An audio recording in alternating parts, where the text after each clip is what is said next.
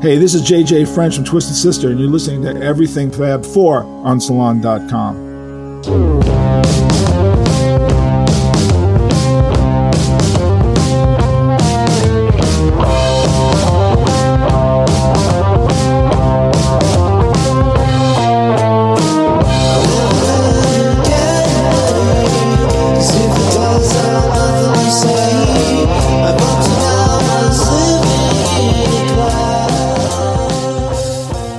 Welcome to Everything Fab 4, a new podcast focused on fun and intelligent stories about the Beatles.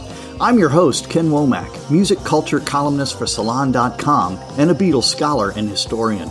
No other band, or popular phenomenon for that matter, has enjoyed the global impact of the Beatles. They are part of our human fabric. They created an enduring music that brings people together, and just about everyone has their own Beatles story to tell. Some that are surprisingly deep and unexpected. With each episode, we'll be featuring a new guest to share their Fab Four journey, along with amazing theme music from Black Rabbit. Remember, it's a Beatles world, and everybody has a story. When the Beatles hit the United States and all the screaming kids were out there on the tarmac welcoming the planes, and we're like, what in the world? Well, we had heard, about the music, from coming from England, and they were saying that, well, it's a British invasion. The British invasion, yes, indeed. Well, what is it? The Beatles, and the kids were screaming, and they said, oh my God, what's going on? And you couldn't hear a word they were singing because the kids were screaming so loud. Today's guests are Marilyn McCoo and Billy Davis Jr. Together, they make up 40% of pop music's fifth dimension. McCoo began her career as a member of the High Fives, a frequent opening act for Ray Charles. She met Billy Davis Jr. in 1966 when he co-founded the Fifth Dimension. The group's first big hit was 1967's Up, Up and Away, written by legendary songwriter Jimmy Webb. The song won 4 1968 Grammy Awards and was the title track to the Fifth Dimension's first hit LP. A year later, the group recorded Laura Nero's Stone Soul Picnic. The Fifth Dimension's medley of Aquarius, Let the Sunshine In from the musical Hair reached number 1 on the Billboard Hot 100 in the spring of 1969 and won a Grammy for Record of the Year. The group's recording of another Nero composition, Wedding Bell Blues, topped the Hot 100 that November. In the early 1970s, McCoo sang lead on the group's remaining chart-topping singles, including One Less Bell to Answer, Last Night I Didn't Get to Sleep at All, and If I Could Reach You. In 1975, McCoo and Davis left the Fifth Dimension and began performing as a duo. Landing a contract with ABC Records, they recorded their 1976 debut album, I Hope We Get to Love in Time, which included the smash hit, You Don't Have to Be a Star, Baby, to Be in My Show, which topped the Billboard charts in January 1977. That same year, they became the first African-American married couple to host a network television series, The Marilyn McCoo and Billy Davis Jr. Show on CBS. In the 1980s, McCoo hosted the popular music countdown series, Solid Gold. Married since July 1969, McCoo and Davis celebrated their golden wedding anniversary in 2019. Their latest album is entitled Blackbird, Lennon-McCartney Icons. Welcome Marilyn McCoo and Billy Davis Jr.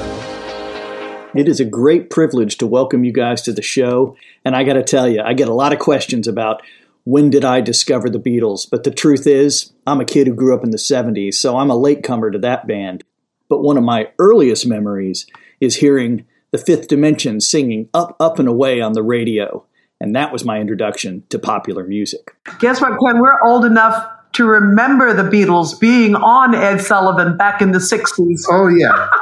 Well, I am the proud owner of your new CD, Blackbird, Lennon-McCartney Icons, and your cover version of Blackbird is superlative. That song never really seems to age, does it? No, it's the reason why it's a human rights song, And it seems like when we have times like what's happening now, it's the time for people to hear that song. It is, and would you say that as far as Paul McCartney goes, it's probably a singular tune in that regard for him, in terms of speaking about global human rights and, of course, issues that hit right here at home in the USA. Yes. That's right. Absolutely. Yeah. And it's so interesting that when we first heard it, and I think when the world first heard it, was back in the 60s, when we were in the midst of another very controversial period in our lives. Yeah. There are times, it seems, when things, to my mind, have even regressed since the 1960s. What do you guys see out there?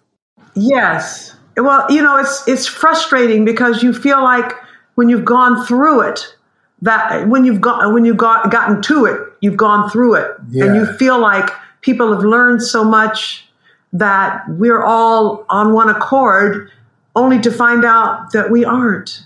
When we've gone so far and think that everything is moving forward. And then something like January 6th happened to remind us that we still right back where we started. But I don't think we're where we started, but I think that there's so much of that still going on that's been covered up. Something just brought it out. Clearly your new project, Blackbird, Lennon-McCartney Icons, is related to the civil unrest we're experiencing and a desire to comment about it, right?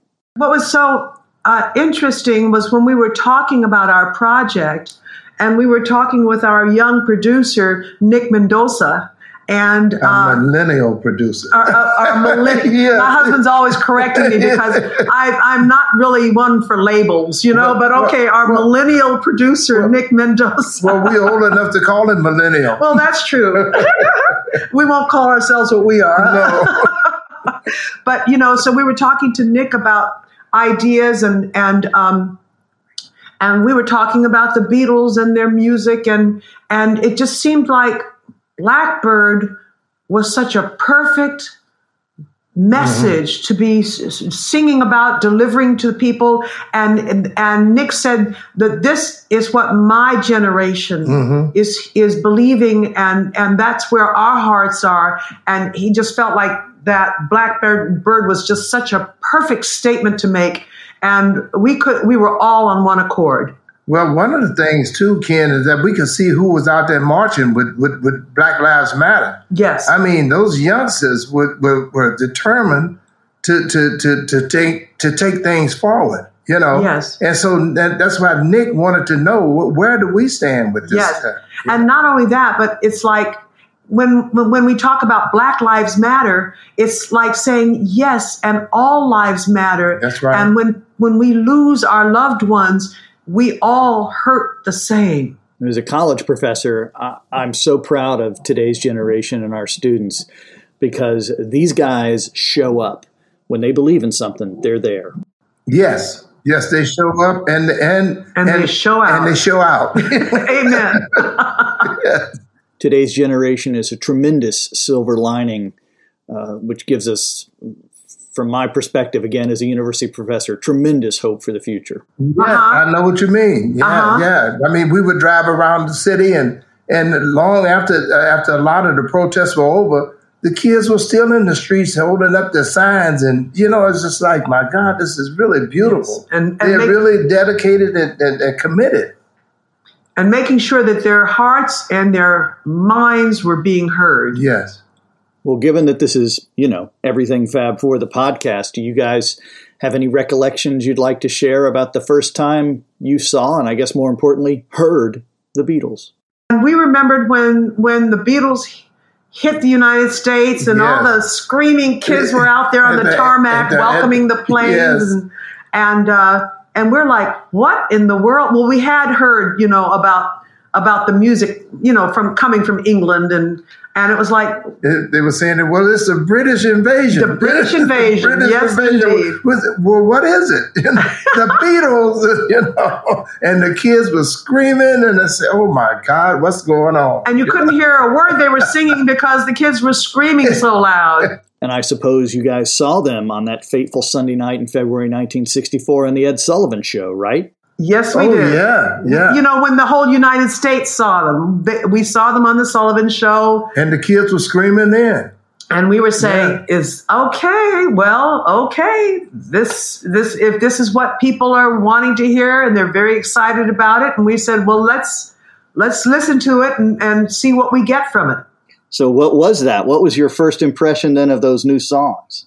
Oh, I thought it was really good. I was so into music during the time, but I was listening to everybody's stuff, you know, and you listen to, being an artist, you listen to stuff so you can get stuff, you know, and I was listening to them and just seeing where they were coming from, and I enjoyed them a lot. And one thing that was so cool about the Beatles is that here they were reintroducing to the United States music that came from the United States, the blues and the artists that they were turned on to, and a lot of the people listening to the radio, it's like, well, that's a cool song. Where did that come from?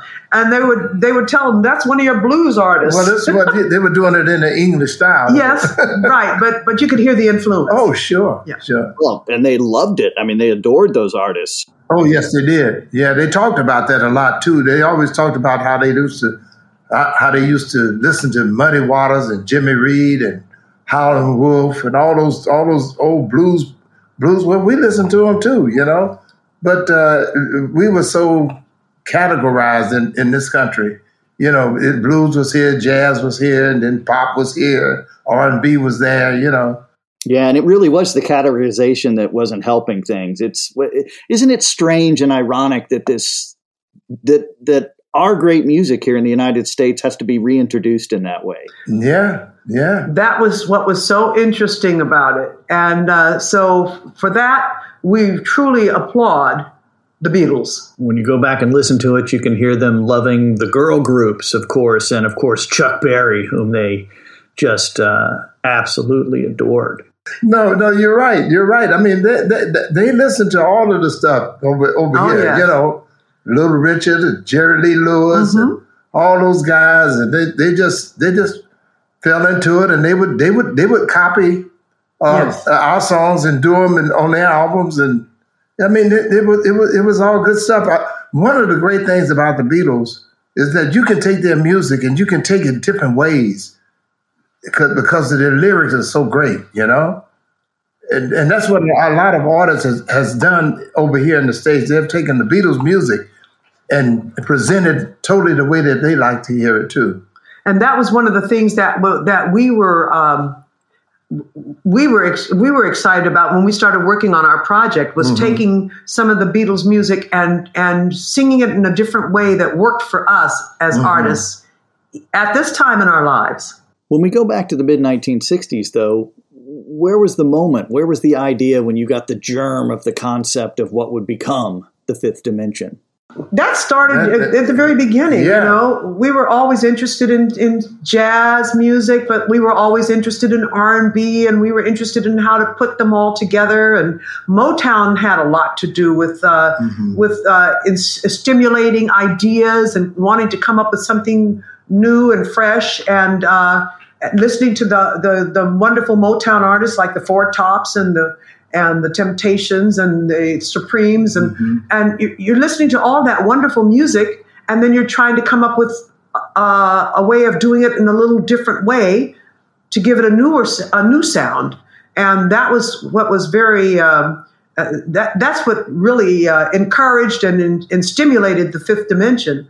And then we were working with some wonderful people too, like Bob Alcivar, who came up with some wonderful arrangements for the group when we were singing together, and Bones Howe, our producer. You know, we always had creative people around us who were suggesting directions and what have you. And then Jimmy Webb. Yeah. Jimmy Webb came along with Up and Away, which was, of course, our biggest first hit to introduce us to the world. And Jimmy's ideas and Jimmy's music was just so stimulating. But not only that, Ken, then we had, even for our live, that was our recording stuff, but even for our live shows, we had a music conductor by the name of Renee DeKnight, who had worked with the Delta Rhythm Boys years ago. He came in and taught us all kind of different arrangements and how to do things on stage live. And so we were influenced by all of this. When we return, we'll hear more from Marilyn and Billy, especially about Up, Up, and Away and how that song first came about, and then how they took Silly Love Songs, a much ballyhooed Paul McCartney tune, much maligned at times, and staged their own revival. Another day is here, and you're ready for it. What to wear? Check. Breakfast, lunch, and dinner? Check. Planning for what's next and how to save for it?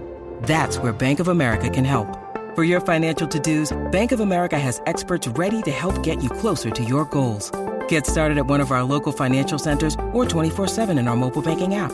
Find a location near you at bankofamerica.com/talktous. What would you like the power to do? Mobile banking requires downloading the app and is only available for select devices. Message and data rates may apply. Bank of America NA, member FDIC. We're back with Marilyn McCoo and Billy Davis Jr. So when you guys began to formulate the Fifth Dimension, as history has shown us, the world was really ready for a group that would bring vocal music to the fore, correct? Well, in a way it was, I would say, but we at that particular time, we didn't know, we didn't look at it like that. We were just busy learning and enjoying the different sounds that we were getting. Yes, as a group, and we knew the sound was different, but we were locked into that and we were enjoying it. And we weren't trying to analyze what made our sound different. We just knew that we enjoyed singing together. And Billy came in with his gospel background, and I was a pop singer from my background, and Florence was involved in jazz. And Ronald had more of an operatic sound. Yeah. And Lamont came in with his musical background, and we just people put it all together. Started talking about creating that fifth dimension sound. They used to ask Bob Alcivar, well, why don't you write an arrangement for us so that we can have that fifth dimension sound? Yeah. And then he'd write an arrangement for them, and then they'd listen to it, and they'd say, well, that's doesn't nice. Sound like the fifth dimension. That's not the fifth dimension. And Bob would say, well, those are 5 different voices that give the group the sound that's different from what you've been hearing. And you can't just recreate it by putting 5 voices together. It has to be those voices. Right?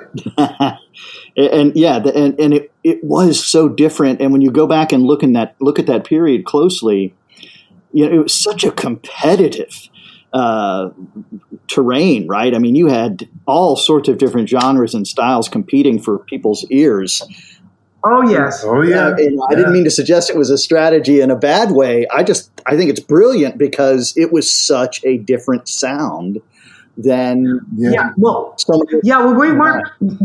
just, what we were just talking about was the experience that we were having at that time and not trying to give them a new sound. We were just giving them our sound. Well, we didn't know how different the sound was until later, until a lot of people kept telling us, we haven't heard another sound out there like the Fifth Dimension. Since we haven't been to Fifth Dimension, we just haven't heard that sound again. We say, well, we don't know. It was because of the 5 people. But Ken, it was an exciting musical time because, like you said, there were just so many different sounds, different artists, different directions. And it was just a really exciting time because you never knew when you put something out whether or not people were going to like it or not like it. And they might like this one, but they might not like that one. But of course, with the other wonderful artists out there, Smokey Robinson and people like that, you just never knew what was going to click. Right, and something new was coming along every day, when you all the time. Yes. When you look at the charts, it was hard for, what was it, Hey Jude, that was number 1 for 8 weeks. The reason why that was a feat is because, well, first of all, it's hard to be number 1, but also to be able to sustain that with so many other songs coming at you and sounds and new sounds is really quite marvelous. And I love that comment. There hasn't been anybody that has showcased in a way such very different vocal styles since the Fifth Dimension. That's a real lack in our musical tapestry of the day, and of the day for a long time. Switching gears for a moment, we've got to turn and talk about Silly Love Songs. You guys have tackled a song that has been much maligned for many years now, and you made it your own. You brought it back. Tell me about that one. I know, but you know what? I enjoy silly love songs. I guess I'm just a love nut, but I like what it has to say. I mean, silly love songs. Why not? I mean, what's wrong with that? People want to enjoy silly love. Hey, what is love about then? I mean, we grow up wanting to marry one another. We have to fall in love. So I mean, what's wrong with silly love songs? And Kenneth, we opened a show that we were doing because we were testing some of the songs before we decided to go with it. And one of them was silly love songs. Uh-huh. And we started singing that song, and the audience was just so they were jumping with it. Yeah. They loved it. They responded in such a positive way. And that was like, okay, well, this is definitely let's put a check by that one.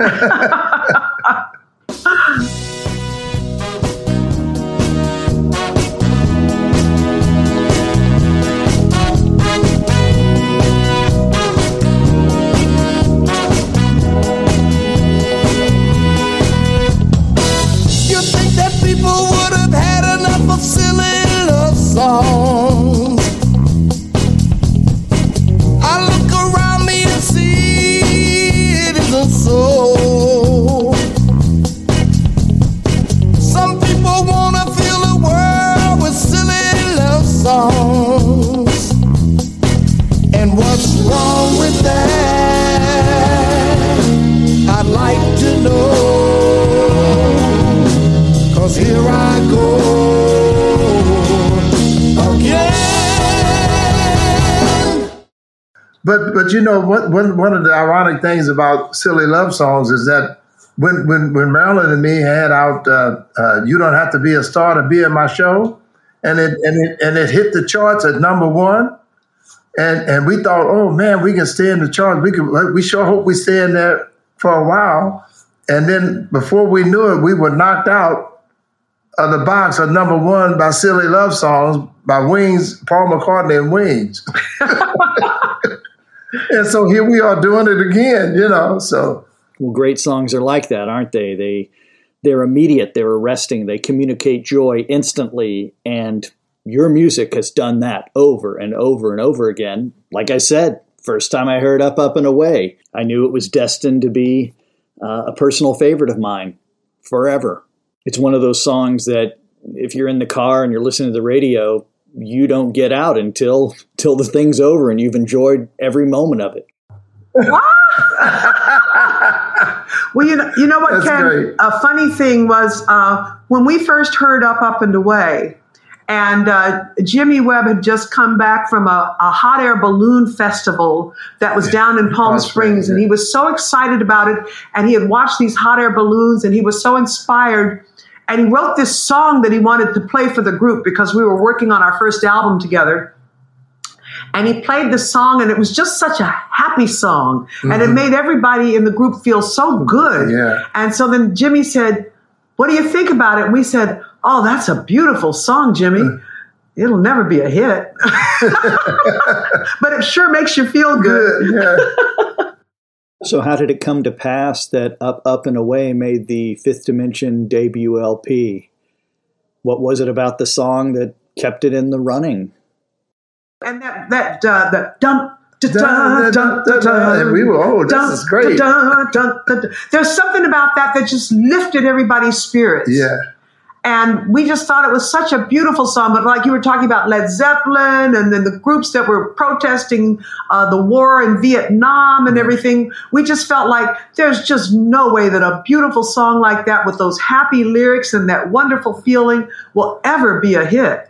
I think that's what did it. Yes, exactly.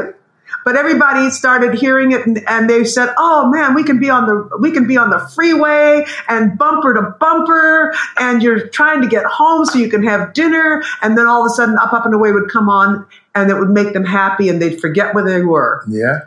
And then the next thing you know, you guys are right back on top again with Aquarius, right, from Hair, which was playing on Broadway at the time. We had the opportunity to really go and see that play. And that's where we heard the song. And once we heard the song, we knew that song was we needed to do that song. We felt like that was a Fifth Dimension song. Yeah, we felt like this is the dawning of the age of Aquarius. We thought it was going to be a major hit.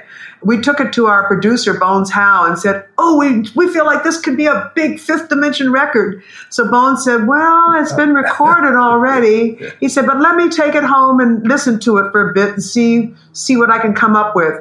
And then he came up with the idea of putting that together with "Let the Sun Shine In," which just lifted the song into the stratosphere, and then told Billy, "Okay, Billy, now go in there and take it to church."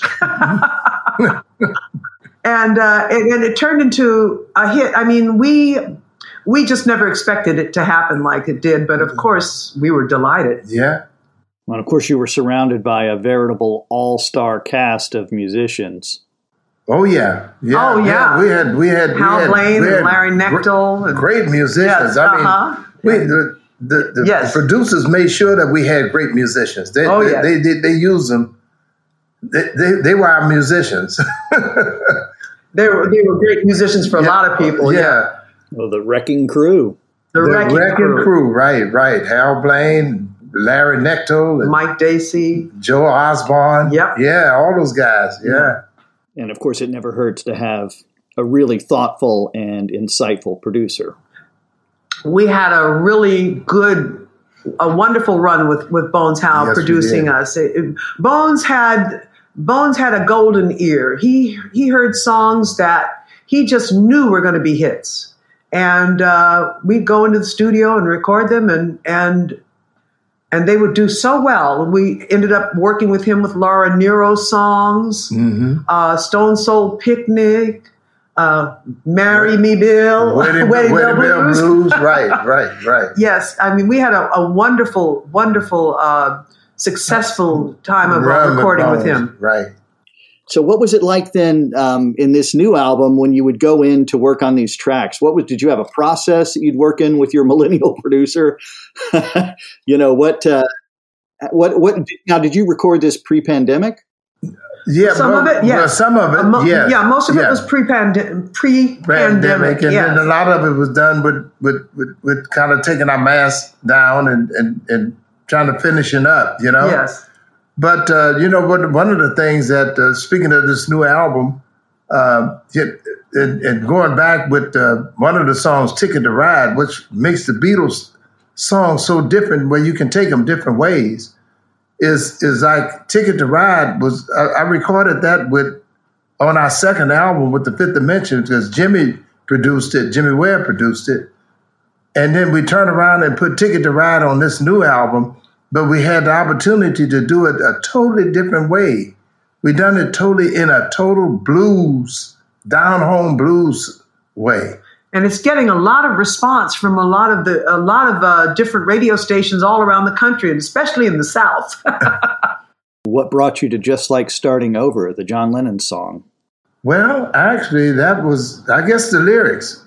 Yeah, the lyrics in the song, because we had in our age, it is almost just like starting over again. But we're not. We've been performing. We've been out there, but we haven't been recording. This is the first recording we've done for a major label in how long? It's been about 30 years. Yeah, about 30 years. Yes, indeed. And all of a sudden it's taken off, and when we heard Just Like Starting Over, we was doing the album, we said, hey, this would be a great song to do because it is just like us starting over again for doing something major. Yeah, and Nick liked that song in particular, and I said, well, okay, yeah, it's really interesting, and it gave us another chance to do something different. Of course, it holds a special place in the story of John Lennon, because it's, it was the last singles release before his senseless murder. Wow. In fact, it's like so many of the deaths that you talk about on the record sleeve of this album and in the video, absolutely senseless and unnecessary. Unnecessary, yeah. Yes. Yeah, just a lot of that could have been prevented just because we're human, Yeah. And then you've got the long and winding road, which I think of a lot when I think about our various crises in the contemporary world, about how it's such a long road and we never seem to quite get there. Yes. You're right. Yeah. Yes, it's just we end up right back where we started at. Yeah, that song really spoke to me. Oh, it's this beautiful song. Yeah. Do you remember when you first heard Blackbird? Was that in '68 with the White Album? Actually, Yeah, well, it was during that period with so much going on, and we just really when we started listening to that lyric, it was like it really touched us in a way. It wasn't so much thinking that it came from this album or that album. It was the song that stood out by itself because of what it was saying and how it was really talking about what was happening in our country. And it spoke to us in a powerful way. Well, your new cover version of Blackbird is going to speak to a lot of people in a very powerful way for a long time. I've got to say, it's of all of the hundreds of cover versions I've heard of the song over the years, yours is right there with the original version.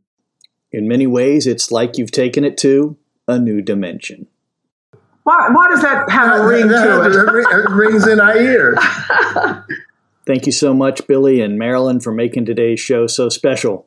We'll see you again soon.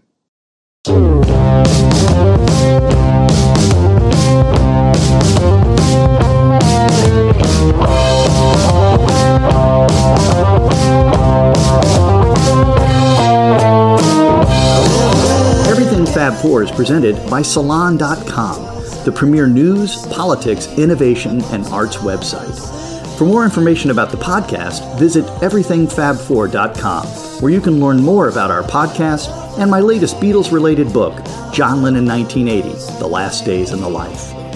The Everything Fab 4 theme song, Seize the Day, is provided courtesy of Black Rabbit, the high-octane Beatles cover band and innovative psychedelic rock project from Rockaway Beach, Queens, in New York City. Like what you heard today on Everything Fab 4? Be sure to subscribe, give us a rating, and recommend the show to your friends. Plus, you can follow us on Facebook and Twitter at EF4 Podcast. Distributed by Salon, Everything Fab 4 is a Wonderwall production with editing and post-production assistance from music industry and communication students at Monmouth University. Remember, it's a Beatles world, and everyone has a story.